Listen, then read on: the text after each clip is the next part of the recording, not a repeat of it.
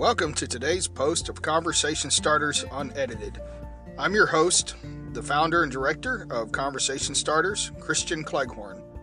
As a reminder, these posts do come to you straight from my heart to yours in the unedited format.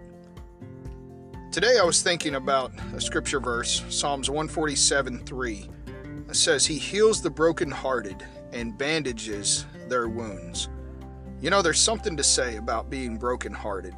There's something about the healing process that we find through God, that you learn and discover more and more about Him at such a deeper level when you come to Him with your brokenness.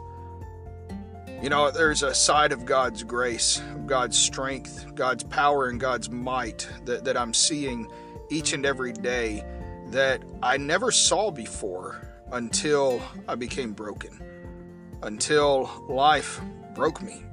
And I started to come to God from a different perspective, finding Him as my healer, as the one who bandages my wounds.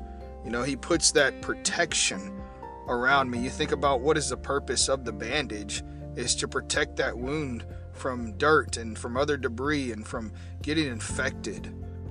God's the one that puts that bandage around me so that that my wounds, my hurts don't have to fester and become infected and turn into anger and bitterness and hatred and resentment and jealousy and all these other things that can destroy me. They don't have to turn into fear. They don't have to turn into worry and to doubt and to despair and depression and hopelessness.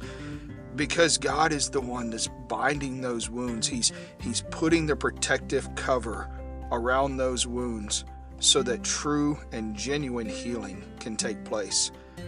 You know, we try to put bandages on our own wounds sometimes by burying them, by just trying to pretend they don't exist or dealing with them in unhealthy ways.